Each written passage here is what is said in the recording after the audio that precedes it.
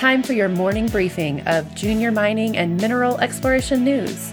You are tuned in to Mining Stock Daily.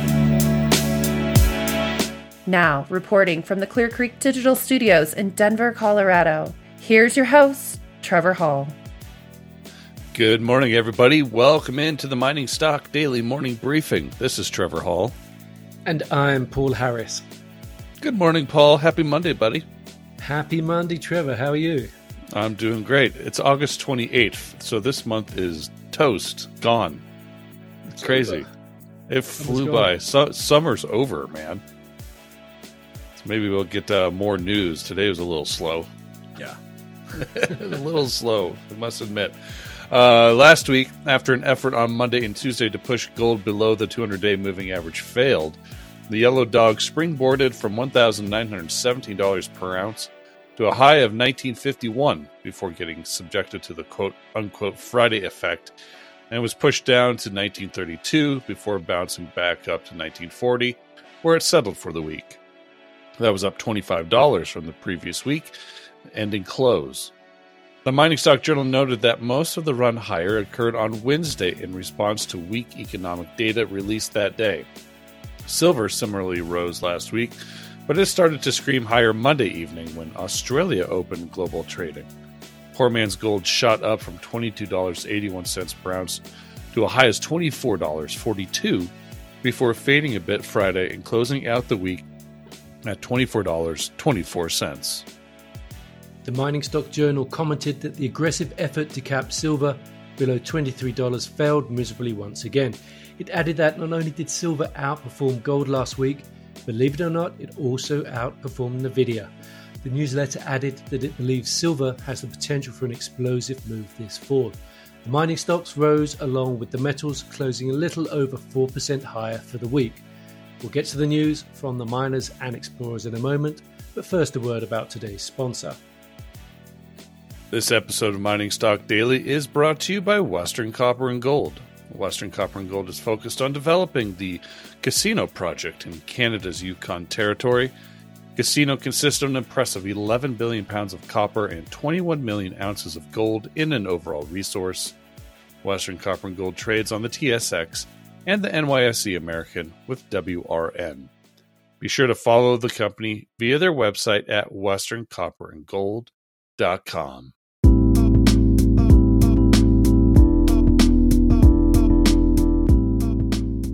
And here's what you need to know this morning. Hot Chili entered into a letter of intent with Bastion Minerals for an option to acquire 100% of the Cometa project near its Costa Fuego copper-gold project in the Atacama region of Chile. Cometa consists of exploration and mining concessions covering 56 square kilometers, about 15 kilometers southeast of Costa Fuego's planned operating center. Hot Chili will have a 60-day exclusivity period for a $100,000 U.S. cash payment with a 30-month option which it can exercise for $2.4 million with an 18 months payable in cash or half stock and half cash. Interesting development down there. Hot Chili trades on the TSX and the ASX with HCH. Bastion Minerals trades on the ASX with BMO. Wolfden Resources said that the Maine Land Use Planning Commission set the date for a public hearing for its Pickett project rezoning application that will take place on October 16th. The final decision is expected within 90 days after the hearing. The application proposes to rezone a 374-acre parcel from a general management designation to planned development to allow for the permitting, construction, operation and reclamation of an underground metallic mineral mine. The proposed project is a 1,200 tonne per day underground mining operation to produce copper, lead, zinc and silver with a 10 to 15 year mine life. Upon the favourable completion of the rezoning process, Wolfden plans to commence a feasibility study and a drill program to convert inferred to indicated mineral resources. Wolfden previously withdrew its rezoning application in 2021 following opposition from Maine's planning department. Wolfden Resources trades on the TSXV under WLF.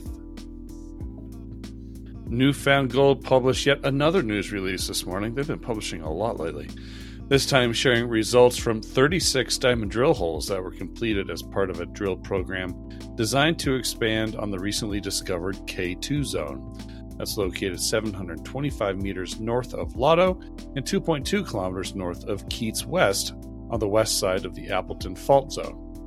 Gold intervals worthy of mentioning today is 198 grams per ton gold over 2 meters in hole 952. Another vein drilled in this campaign is the stibnite vein, which returned multiple intervals of gold mineralization, along with significant amounts of stibnite. It's an antimony-bearing sulfide mineral, as reflected in the antimony assay, resulting in 0.95% stibnite over 12.95 meters in hole 1303 and 0.04% over 3.9 meters in hole 1391. This is the first time this mineral association has been observed at Queensway North. K2 currently spans a mineralized footprint of 410 meters long by 395 meters wide.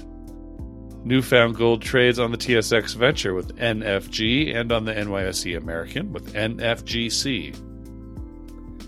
Goliath Resources reported the discovery of not one, not two, but three new mineralized zones consisting of sulfide-rich breccia, stockwork and veins in shear zones on the Icefields Claims blocks on its Gold Digger project in the Golden Triangle of British Columbia.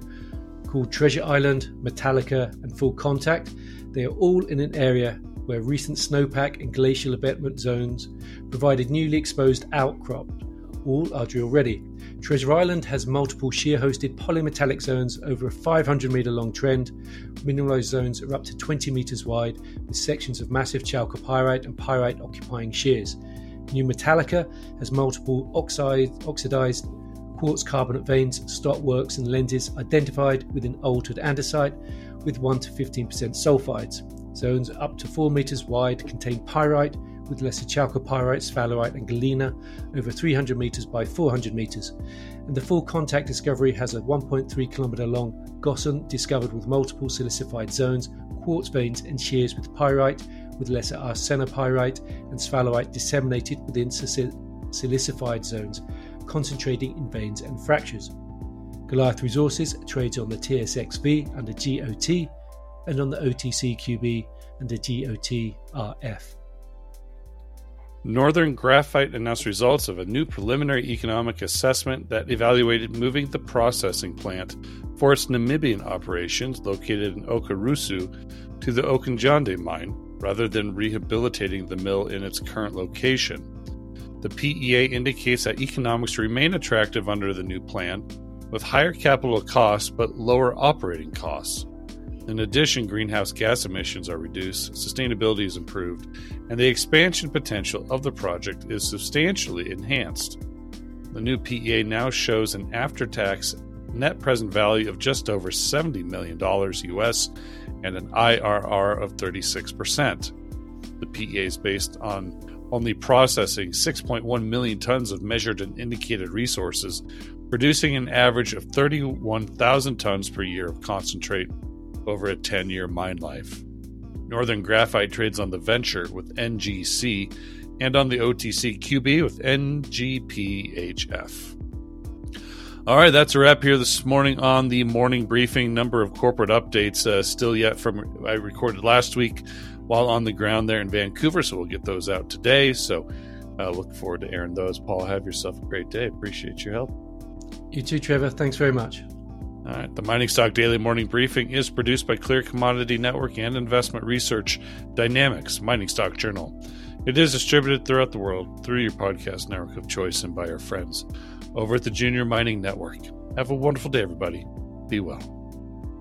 The information presented should not be considered investment advice. Mining Stock Daily and its affiliates are not responsible for any loss arising from any investment decision in connection with the material presented herein. Please do your own research or speak with a licensed financial representative before making any investment decisions.